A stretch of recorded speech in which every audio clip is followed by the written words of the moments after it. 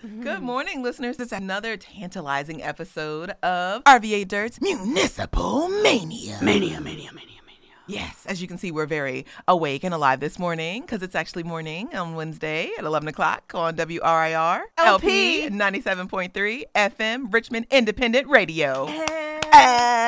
Yes, today we actually have a very special, illustrious guest to the new Richmond City Council. We'll let you introduce yourself, madam. What's your name? Well, hello, I am Stephanie Lynch. Woohoo! Congratulations, Miss Lynch, Councilwoman-elect. Yes, for the 5th District. Oh, jinx.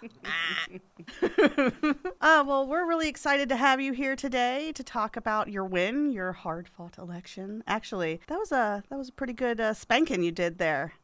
I mean, you got some good numbers in your election. Oh, thank you. I appreciate that. I think our message resonated with folks. You know, I mean, all the candidates worked so hard. They really did. I mean, we were not the only ones hitting the sidewalk, talking to voters, you know, getting our message out there. I mean, we really had high energy and high participation from all of the candidates. There was really not one that sat on the bench. I mean, everybody was out there, so I commend them. Well, and at all the forums and stuff, too, it seemed like the 5th District was really fired up and really came out, showed out. Fired up in the 5th. That's right, it's true. That's not my radio voice here. But yeah, they really seemed engaged and ready to go and get out and vote for Parker's replacement because, you know, that's a hard seat to fill. Big shoes. He's done some really good work. We'll get this out of the way because, you know, our listeners who are in the 5th are dying to know. So you're keeping Amy, right? Not only we're keeping her, I was joking around with you guys. We're naming a street after her. We need a monument. She is just incredible, and I think her spirit and her knowledge and her grasp of each of the neighborhood issues is just profoundly revered by most of the residents that know her. And I think that she's a role model for me as I look to what, you know, good public service looks like. Her and Parker both, but I mean, she just really has been the backbone for the district. She's just done so much wonderful stuff. So I think you guys will make a great team. Yeah. So I'm excited to hear that. Get out there and thank your council liaisons. Woman power. Yes. I think people don't realize, though, how much work they actually do. Well, I don't think people really understand what the liaisons are and, like, what they do, who they are. Those are the people that are actually sending you guys the emails, that are responding back, that are doing the legwork. Your council people are super busy and they have all these things going on, but your liaisons are the people that are actually tying the knots together and tapping your council people 3 times going, excuse me, we need this done. Excuse me, here it is. Yeah. So I really do think you guys will be a dream team. Yeah, she's amazing. I mean, a little known fact about the 5th is I believe that we still hold the record for having the highest number of civic associations. Y'all got them all. That's actually really great, though. The fact that your community is very engaged with each other and, you know, trying to make sure things go smoothly and that they hopefully will communicate with you, you know, as well as they did with Parker. I hope so. I hope so, too. Absolutely. Also, I think so. Are you the first woman to represent the 5th? Correct. Oh, yeah. my awesome. goodness. In 2019. Well, you know. It only took 250 years. Well, you know, who's surprised? I know incremental. We've been having this conversation Yeah. recently because of the elections and all of these firsts. You know, like you have Ghazala Hashmi, you know. How damn long it takes to get to a first. Right. It's just unreal. But, I mean, does that really mean something to you? Does that resonate with you? Yeah, it absolutely does. And, you know, I was a women's studies major, so I wasn't just fancy feminist. I mean, I actually devoted a good part of my academic career to writing about and studying about why those systems do create barriers for firsts and why it does take so long for us to get to first. And so it means not only that people, I think we've moved forward and that people actually recognize that there are specific and special skill sets that women leaders bring to the table, but it also means that for a 32-year-old younger woman, I still have folks out there who will make comment or probably have less trust in me because I am younger and because I'm a woman, but it means that the majority of people have moved past that and we have the trust that someone who's 32 and a young woman can be in a position to help serve her community. 32-year-old women are badasses because, Right. speaking of myself, Right? I would know. Oh, girl, you're 32. Thank you. Yeah, you know what I'm saying, We look But, good. I'm just saying, like, I really think that there has to be a mixture. And we actually have had this conversation before, too. When we're talking about community organizing and moving us forward, we need a mixture of people at the table. And That's right. we need the wisdom of the elders, and we also need the energy of the youth. So true. And there's a space for everybody, and I think some of us are getting to that realization now in Richmond that you've got to make space for the energized 20-something, 30-somethings at the table if we're going to move into this next era of progressive thinking, progressive movement, or we're not going to get anywhere. We're going to be talking about the same issue That's right. for the next 400 years. Right? And that's truthfully fact. Like, we just won't ever get there. We'll just continue to talk about it. Whether it comes from the first woman or later the first whatever, it's going to take, to actually be open-minded to stop trying to gatekeep. Yes, that's the power, thing. We have a lot of gatekeepers here. Have you run into that? Yeah, I mean, I think in any system and structure, you have a small group of individuals that, traditionally has held more of the power currency than the marginalized and disempowered groups. Yes, we have. Old Richmond is still Old Richmond, and that is, fortunately, we've seen a change on the state level. I came in and entered into the world of politics and systems change and policy making when we had a super Democratic minority, and now we have a majority. I thought it was going to be 55 before I saw that. So I think the tides are shifting, but at the local level, I think we still have some of the same players. Yeah, but I think it takes a gradual step, and we'll get there. Richmond has an ebb and flow of leadership and lessons we have to learn. That's why we're here. We love Parker. Parker is the Encyclopedia Britannica of council, and we'll certainly miss him, but you gotta follow the rules. You can't live in the first and represent the fifth. Yeah. You gotta keep your ass where you're supposed to represent. So stay put, Stephanie. Yeah. Don't move. Are we going anywhere, Dustin? Okay, good. Don't move. Don't move. No, but it is really important. Representation is really, really important. And I'm sure it probably is going to be a challenge for you to be a representative for everyone, That is the challenge, to make sure that you are. And I think at all times, even if, regardless of what demographic you fit into, even if you're a minority, you still have to kind of make those check marks. But it'll probably require a conscientious effort to literally go down that checklist and make sure that, am I covering all of my constituents? Yeah, I mean, not just the ones that look like me or live in the same neighborhood that I live in, or, work in the same socioeconomic class that I do, or so on and so forth. And that's a challenge for almost all of our districts, except for maybe one. I mean, maybe.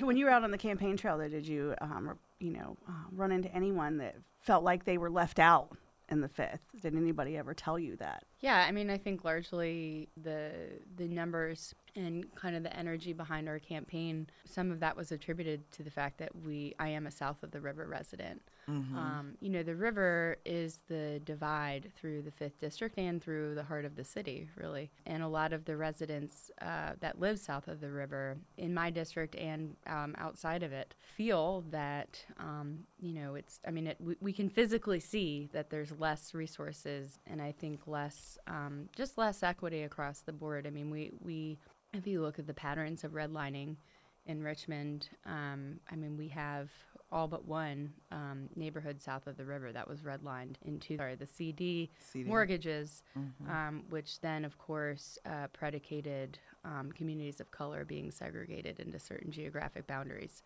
So, absolutely we feel that. But, you bring up an excellent point in how diverse demographically the 5th District is, and that's the reason why I love it so much. My heart is, of course, in social justice and in empowering our communities of color, empowering our marginalized communities within the 5th District.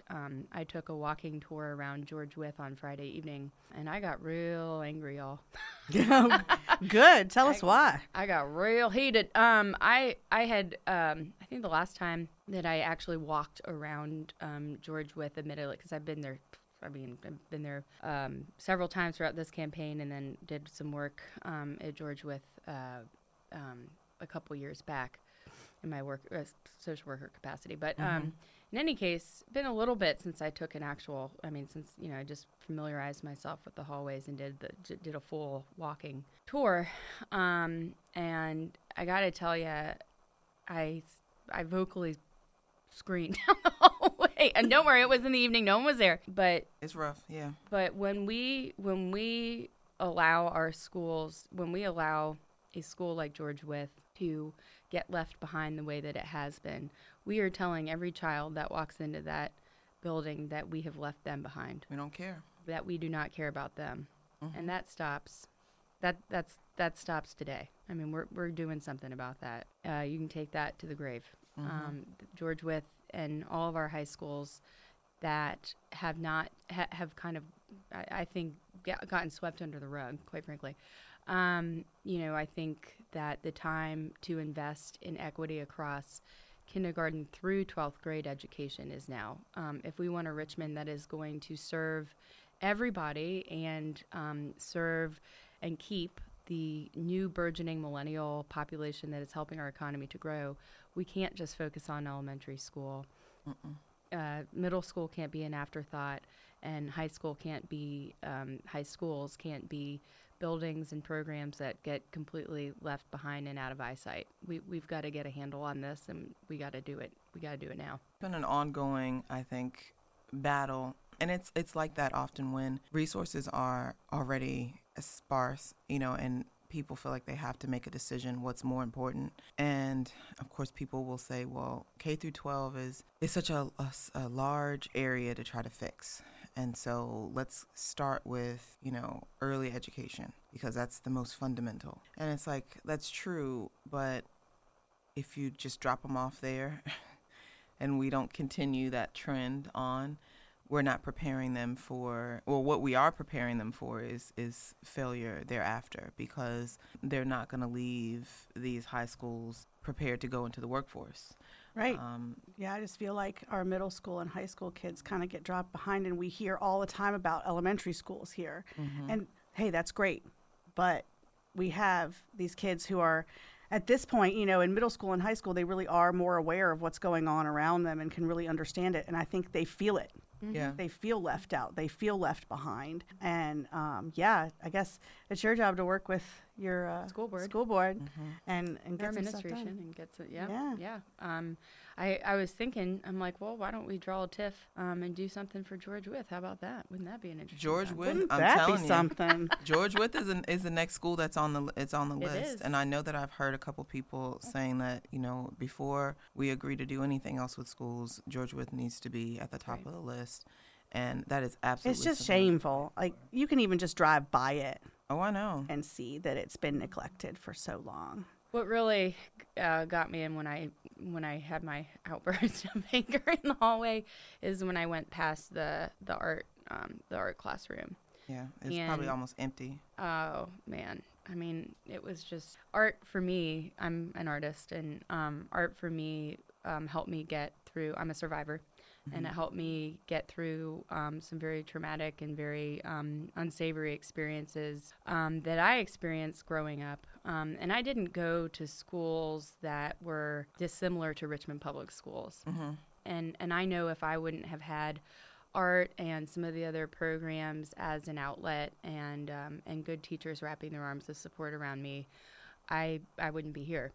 So when I saw that art classroom and it really looked like a destitute, bombed out, industrial zombie area. I mean, it was just awful. Yep.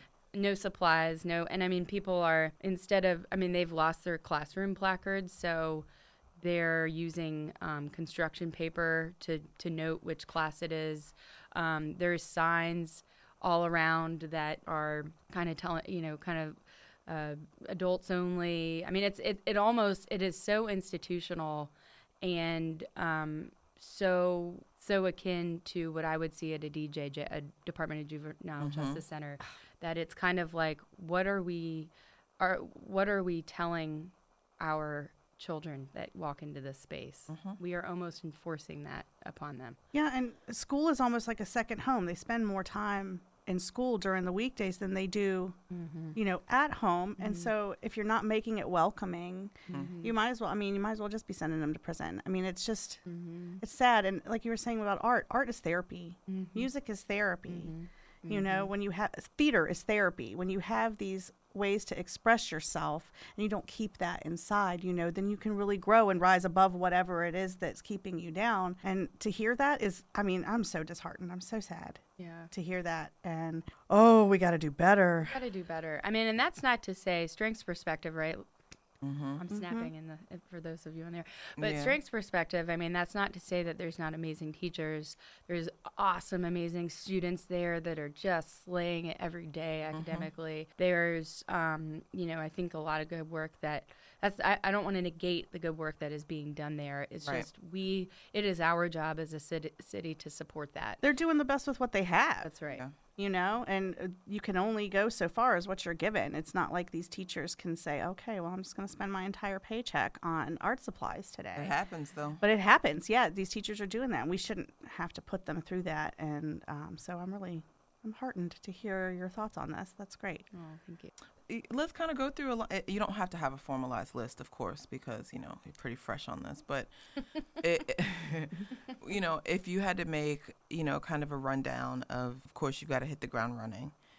It's not like you get any kind of grace period or anything here. Or any opportunity to really put stuff in the budget. Right? This is your grace period. Like, do now. Because when are you sworn in? The 1st of December. Yeah. All right. Yeah, so you have... Yeah, this is your grace period. 0 to 60 in no time flat. Yeah, what's on your list? So the priority, I think, is assessing where we are, what Parker has on the table with budget item and with legislative initiatives, which we are in the process of transition planning and doing that now. So kind of taking an assessment of what do I have to work with here. Parker and I are extremely like-minded. Okay. I mean, it's excellent. It's kind of freaky. It's freaky deaky Dutch. How like-minded we are in policy. I also am very wonky, and really enjoy diving deep into the details on things. Him and I have very, very, very similar thoughts about how does the city deal with its non-taxable land that it's sitting on, its properties, its parcels? How do we start generating revenue? How do we move forward on different infrastructure projects and which streets need to be addressed? So, I mean, a lot of it, I think, is going to be complementary to the agenda that he has already set or had in motion, rather. There are a couple things, though, that I do want to focus on beyond. I mean, he's already given me a good full plate, but just a couple little things to add on to that would be to ensure that we get some signalized crossings in areas that need it, because road safety and having walkable, bikeable roads is a priority. Sims is dangerous, y'all. Yeah, I'm telling you. Death knell. Getting some signalized crossing in front of Patrick Henry is going to be a top priority. Continuing on with the law enforcement measures to make sure that we're doing the stops to keep down speeders on Sims Avenue. If we can push to get some budget money for a stoplight, I'd like to break that straightaway up. I think a lot of our neighbors south of the river would as well. And then signalized crossings to connect the Carillon and the athletic trail and Maymont. I think that would kind of be a nice kind of connection to kind of bridge all that wonderful walkable area there. Right now, it's pretty unsafe for folks. I would agree with that. And Pump House. I would love to really get the wheels in motion on that. There's a lot of work that's being done right now within Parks and Rec and with the Friends. Shout out to the Friends of Pump House. They were awesome. And the Friends of the James. We have some wonderful Friends groups in our park systems. It would be amazing to see that venue come to life for what it once was and have it be a space for all communities to gather. We don't have enough spaces in Richmond where we truly have an integrated and wonderfully diverse space for people to come together and celebrate fellowship. Yeah. And you guys, in the 5th, you have some really great green spaces. You really do. And I know that Parker and Amy really have spearheaded cleanups out there. Do you plan to keep up with that too? Oh yeah. All right. I don't, publicize or take pictures of this type of stuff, but I actually spent my Friday before the election doing a cleanup with a couple of neighbors in Midlothian Turnpike and Reedy Creek neighborhood, and so we picked up about 6 bags of trash outside of Swansboro Elementary. Amazing. Awesome. And we're gonna keep the Midlo Turnpike and that whole area that then filters down into the Reedy Creek and into the James River is the area where I'm gonna pay particular attention to, that we don't get as much frequency of pickup. But shout out to Amy. Amy was out there yesterday. Her and Robin Mines were actually out there yesterday doing a cleanup, and she does RVA clean sweep. So she's fantastic with that, and I know that we're going to continue beautifying our neighborhoods. I hope that you will also encourage your other colleagues, your council folks, to get involved in that in their own districts, because I find that that's lacking. We don't have council organized cleanups, and I think it's a good way for council members to get to know their neighbors, their constituents as well, to get out there and get dirty and really look at your neighborhoods and do together. And then also it's a really wonderful chance for residents to speak to their council person and tell them, you see this is the problem we're having. Do you see this giant sinkhole here? This is an issue. It's a really good way for fellowship to happen with your council person. So please encourage them to do this. I think Parker and Mike might be the only 2 people that really consistently do that. Kristen may do a little bit of. I was going to say, I think Kristen does some does. cleanup too, but I'd love to see Ellen out there. Yes, I'm calling you out. I would love to see. That's my council person. I'd love to see you out there cleaning up with us. Get a grabby and a bucket. Let's go. I just think that it really puts a different perspective when you're out there doing that for a council person. So let's do it. Also, what about like walking tours? Grab the mayor, grab the police chief, and you plan on doing some walking tours with your residents? 100%. I'm so pumped about that, actually. That's going to be... we're heading into winter, so I'll probably. I'm still gonna see how many we can do. Bundle up and get out there. Yeah, I'm down for it. Obviously not afraid of walking the district. Right. Did it into thousands of doors. But in any case, I think that's a really important function of a city council member, is to go and just get to know all the streets like the back of your hand. Yeah, it's super important to do that. And Parker and Amy both do, and so I look forward to doing that walk with each of the Civic Association presidents. I've done that with several already, like during the campaign. Obviously, we got a lot of time going and really getting to know the issues of the neighborhood. But I think doing that with a different hat on will mean something. Mean a little more and probably mean something different to these folks. So I look forward to that. Yeah. Since we're on the topic of working together and collaborating with the community. Have you had any dealings yet with or met with your school board representative? Because we hope that you'll be working closely with them, especially if you're going to hit the ground running to try to see what you can do for George Wythe. Absolutely. What do you foresee that relationship looking like, and what would you like to see that relationship look like if it's not already there? Oh, it's there. I am super pumped. I think Patrick Sapini and I are going to do a lot of good work. I've got great relationships with most of the folks on school board. I haven't been afforded the opportunity to meet every single person yet, but I had existing relationships with several of them. Patrick and I kind of look at us as a caucus. And so if we hold strong and there's so much power when you collaborate with folks and if we hold strong and kind of work on identifying the top 2-3 budget priorities that we want to get done for schools, George Wythe is going to be, I'm sure, at the top of that list. I very much look forward to working with him. I have a great deal of respect for him. I think we're going to be able to get a lot done. I hope so. Hope so too. I hope so. And then we'll invite you guys back. We're going through the series throughout the year of State of Richmond of all the districts.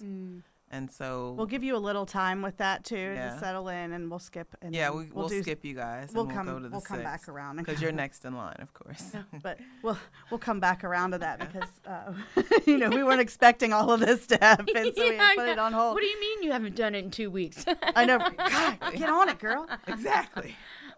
Yeah. So Don't worry, I'm notoriously impatient too. I have an expedited timeline for most things. Right. Right. With your council colleagues, everybody's got a big personality.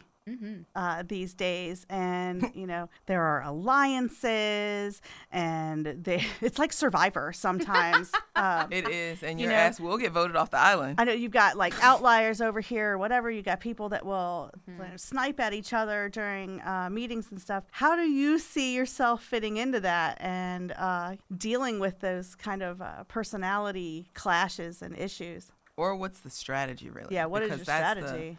That's the key. I mean, we saw alliances change, and I think eventually they do always change, which is actually healthy, and it's good for people to kind of get on and see. But it's really about strategy. What do you foresee the strategy being in trying to navigate being the new kid on the block in the middle, but also at the end of the race, almost? That's right. Going into an election year. Yeah. Bingo. Yeah. Well, here's the number one rule that I intend to follow. That's going to be my guiding principle for everything. I work for the residents of the 5th District.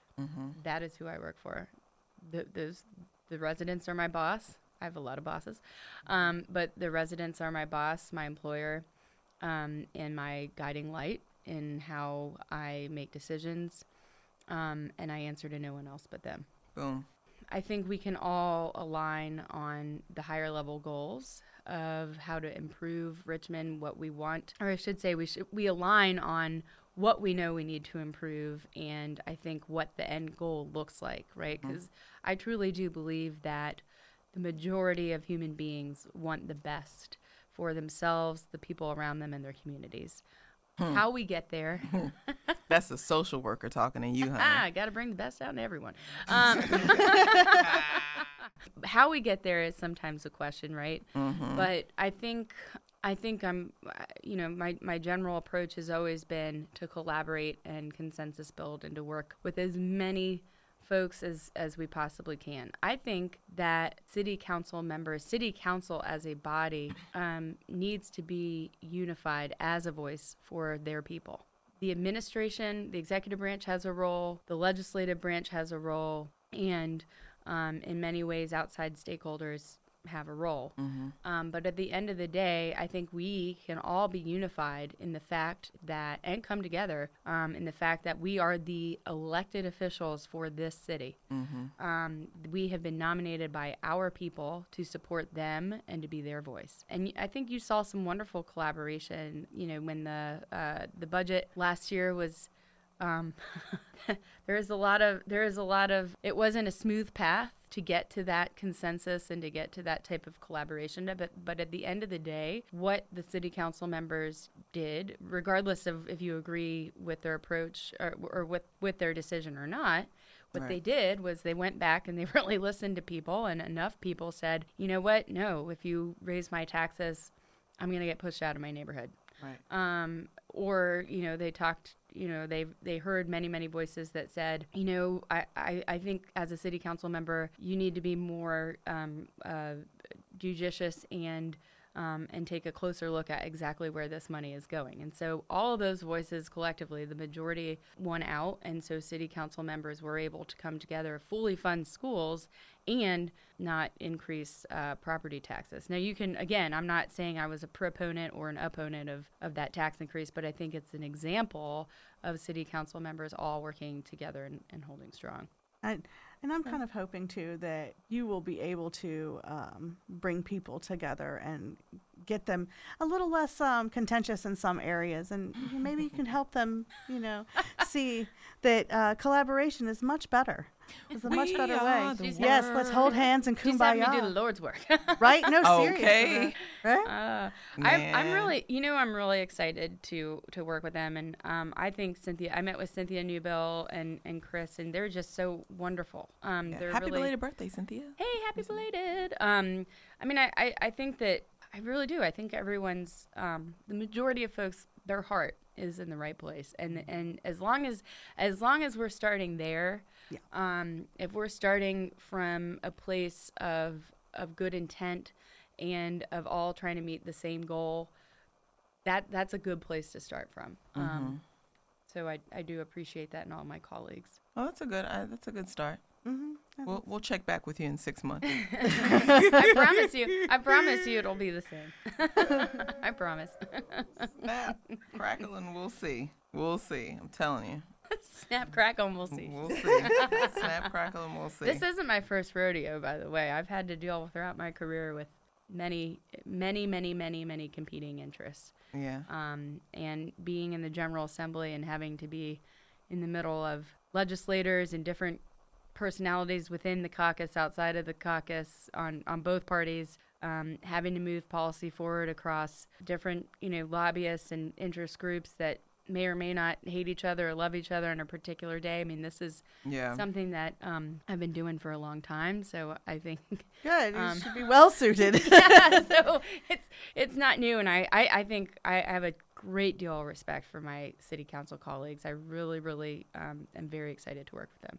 And I know you mentioned earlier briefly looking for other ways to generate revenue for the city. Do you have any thoughts on that? Any ideas outside of this whole TIF district discussion? Wait, you mean we can't do a TIF around the entire city and just what? No, I don't think that's gonna work. TIFs, da da da. I don't think that's how that works. Nope, not how that works. Not a good idea.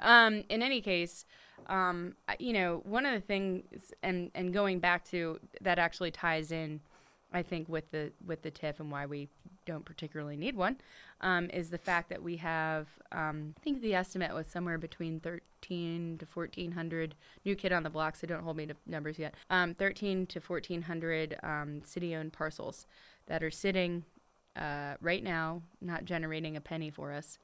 Actually, the Navy Hill is an example of one of those pieces of property. We really do need to look at, and I think, and Parker was working on this, a strategy and a timeline for getting those on the market.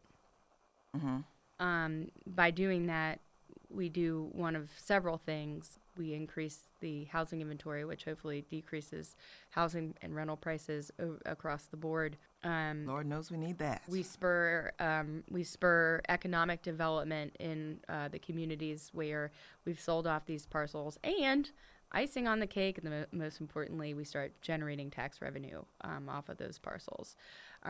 Secondly, I think that for a long time we have not gotten what our fair share out of the Virginia state budget. I think we need to really look closely at what the state agency is paying us in payment in lieu of taxes.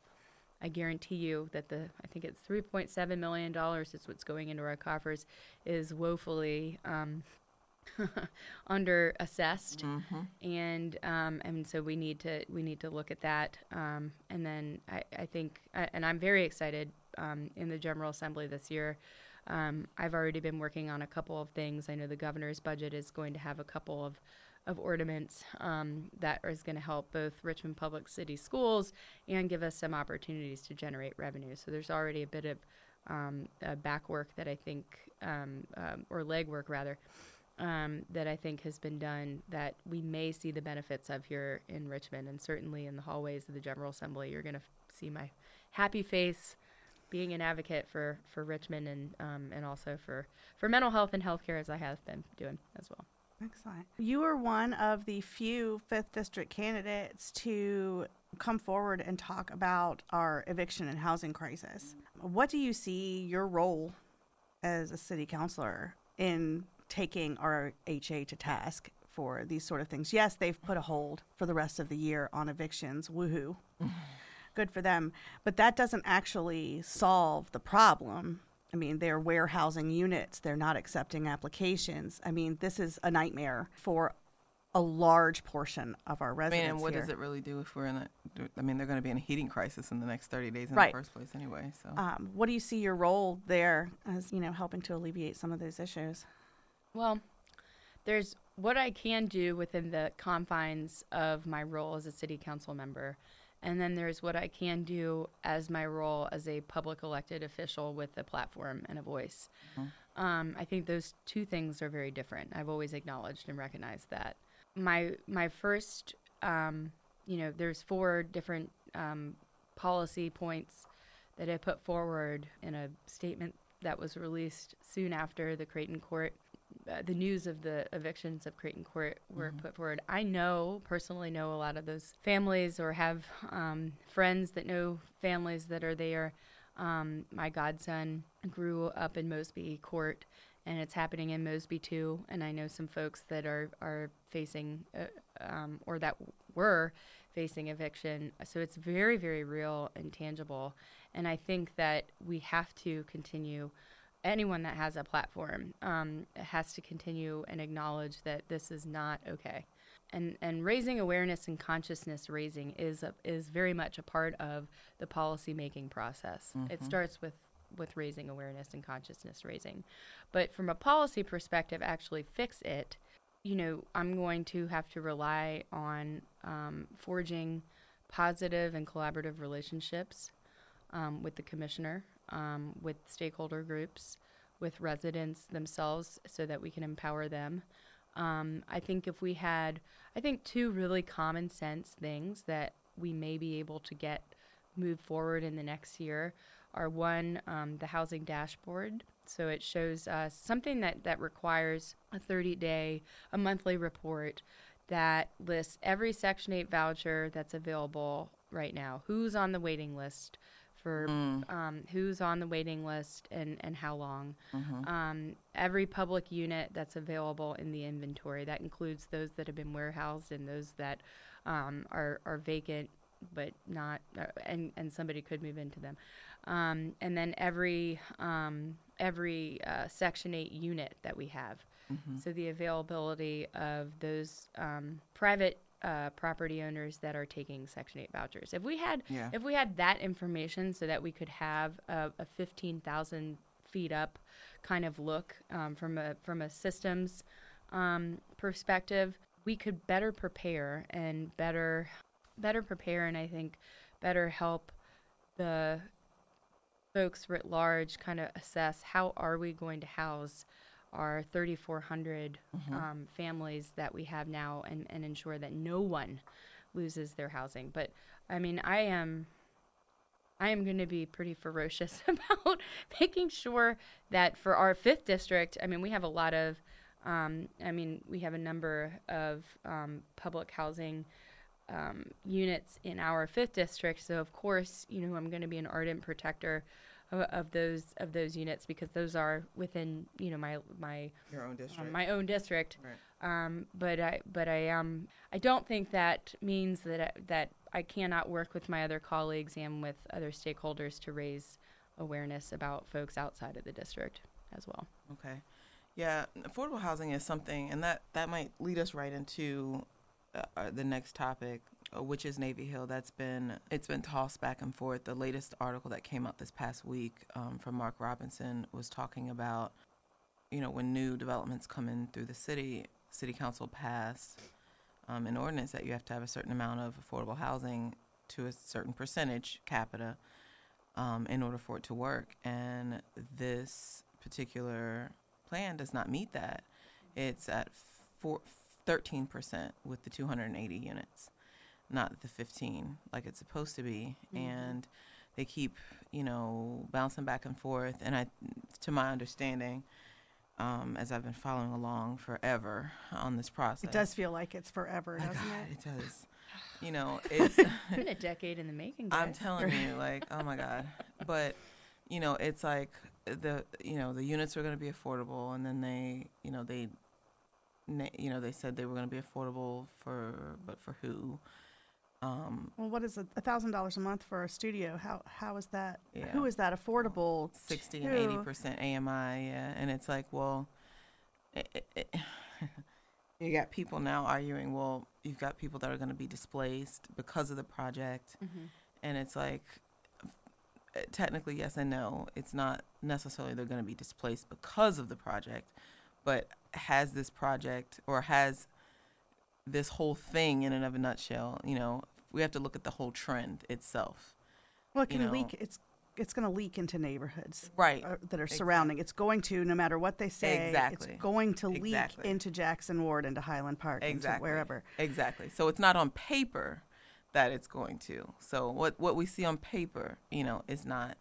So that's a technicality. And I mean, But rolling you've around, got sense enough to know that. Yeah. well, rolling around the city, you see a whole bunch of market rate Mm-hmm. housing going up. Mm-hmm. But what we need Mm-hmm. is affordable housing. Mm-hmm. How do we change Mm-hmm. from this trend of, no, we've got to put it up for these young professionals, to actually getting housing to the people who need it? Like, Well, see, the issue is you have to create value in the people that, if I'm the person that's building the housing, and I'm the city that, has the land, and I want to attract people to come and spend money, I want to attract the people that are going to spend the most money and create the most rent. Right. And so I want to attract a certain kind of people. And so that's the true thing. Mm-hmm. So if I don't value the people that I feel like, or that I know that trends say are going to live in affordable housing that are below a certain AMI, then I'm not really going to fight too hard to put 40%, 30% or below AMI into a certain area in the city, or in my city at all, because, with that AMI comes XYZ. And Quote so unquote, those people. exactly. And so that's the problem. And so you have to attack it from the whole end. Like, say it, now we're going into this trend, and it's not just in Virginia, it's not just in Richmond, it's a nationwide trend of this deconcentration of poverty. And so now we want mixed income housing because, and this is the same thing that we're doing with schools, black child has to sit beside a white kid to be able to learn better. And it's like, that's not really the truth. It's that you guys have equated the value of this white child in the classroom, and that the resources follows that white child. And so in order for the resources to touch the black kid, the white child has to be in the classroom.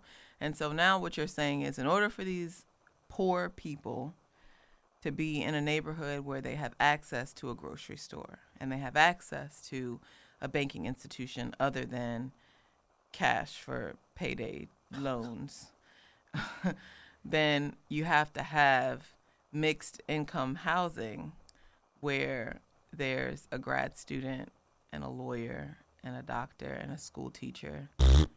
And sorry, that's what I think about that. But that's that's the trend. Right where I'm at. It is. That's it, and that's what they're saying. This is what needs to happen, and so Very frustrating. I'm sorry. We're It just leaving is. so many people behind. So many Richmonders that are already here, that are here and established and need help. all we're doing is repeating the same trends that we've done over and over The and over Richmond again. way. We're just making it sound nice by saying we just want to deconcentrate the poverty. And really all we're doing is saying, my bad, we moved you from over here and we put you on this slab of concrete. But now we need this slab of concrete to make this really pretty building. So we want you to pack your shit up and go. I don't care where you go. We just need you to go. That's what it fuck feels from like. over I don't. here. I don't care. Fulton Where you go. Hill. Right? Yeah. I don't care where you go. I don't really care attitude. where. I don't really care where you go. I just need you to fuck from over here, so that I can get this piece of concrete back, so I can build something else on top of it. Thank you. That's where we are, and I mean that's the real truth Yeah. of it. If we're really going to be honest about it, like that's really what's happening. And so the people that are displaced by Navy Hill were already displaced. They've been displaced for decades already. Yep. That's the truth. So if we're going to talk about it, then talk about that. Yeah.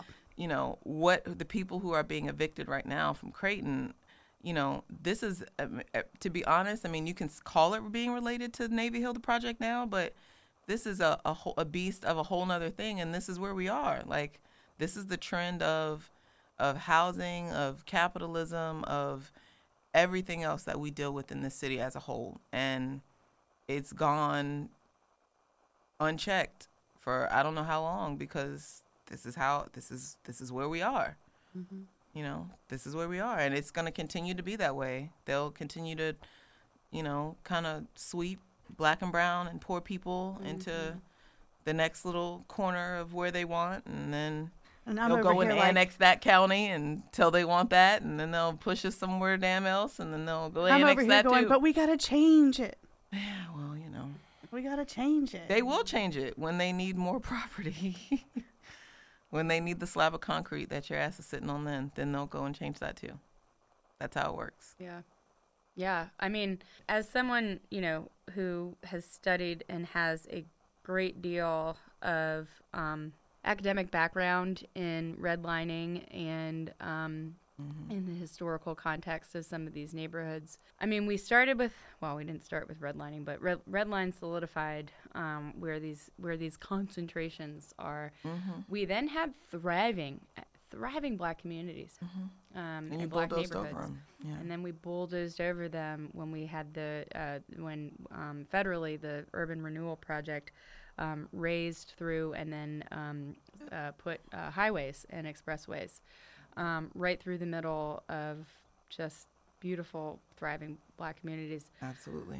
And then we did things like create white enclaves in school zones and make sure that we protected and overfunded certain neighborhoods and underfunded others. And so all of this has led to what we are seeing and experiencing right now. The people that I care about the most are those people. That's where my heart is. And it's, as well it should be. Thank you. I mean, I'm going to be a dogged advocate on city council to make sure that we aren't doing things that push people out or leave people behind.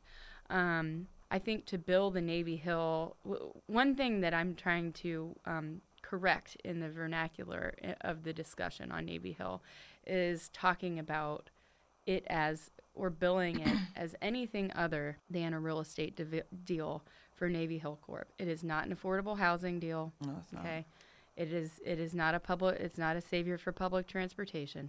No. It is certainly not. That was the Pulse Project. Ching. It is certainly not a jobs program that's going to save African American communities and provide ongoing, meaningful work. It is being billed as that, and people are getting spun up over those benefits without really looking at the raw core contents of the deal and who it actually benefits. And so I think until we can have truthful conversations about that, because look, there's nothing wrong with real estate deals. There's nothing wrong with I'm not saying that, I'm not demonizing anyone that comes in and tries to seize opportunity for themselves. I mean, we need economic development. Yeah. Every city needs economic development. That's a part of growth. That's right. It's just how you do it.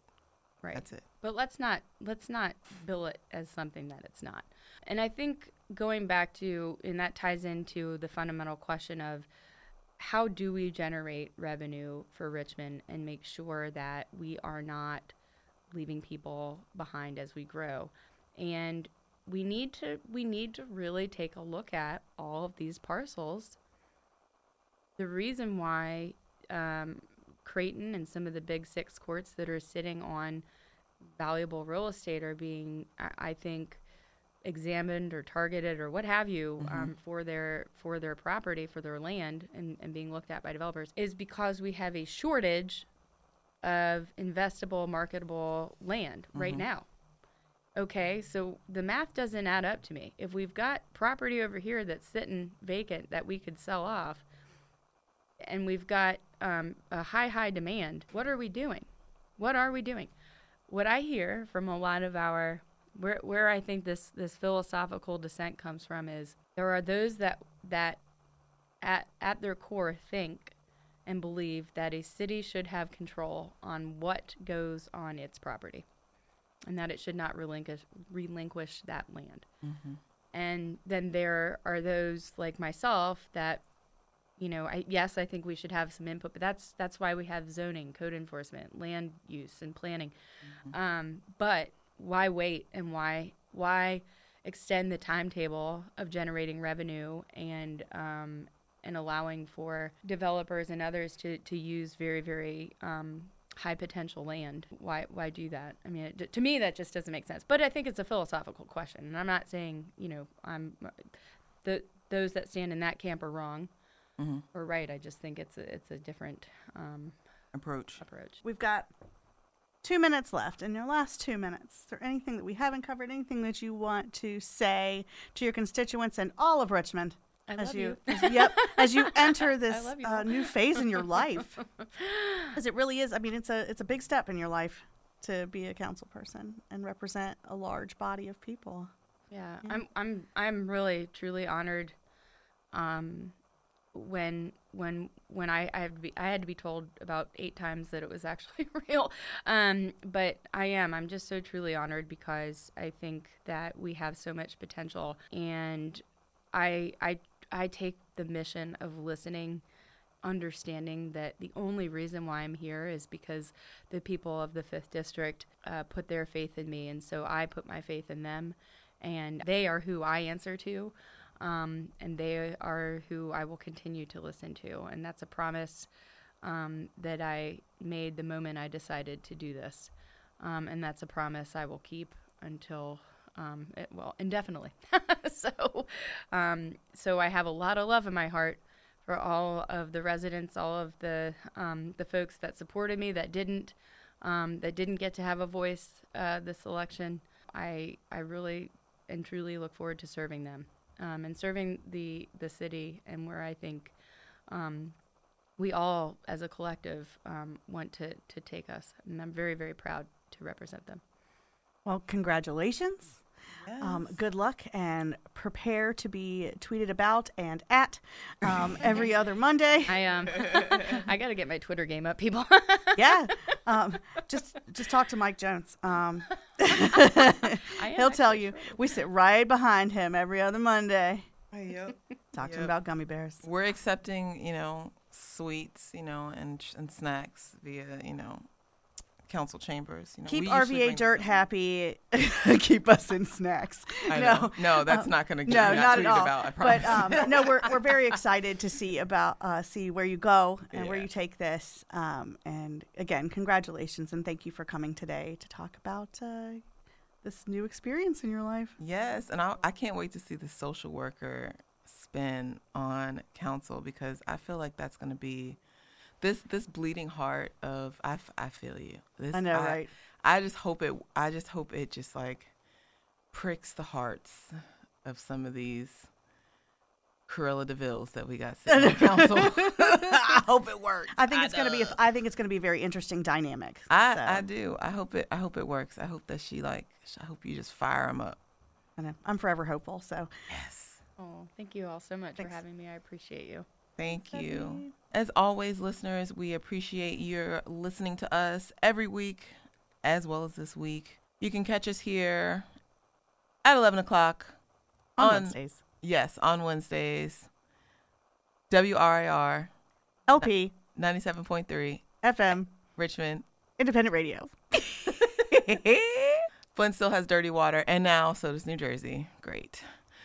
RPS is fully funded for this year, but clearly we need to start working on next year. And Stephanie Lynch says we need new width, and she ain't lying. We do. And Richmond is still racist, but we're working on it. Talk to you next week. You can hit us up across all social media at RVA Dirt if you want to continue this conversation or start another.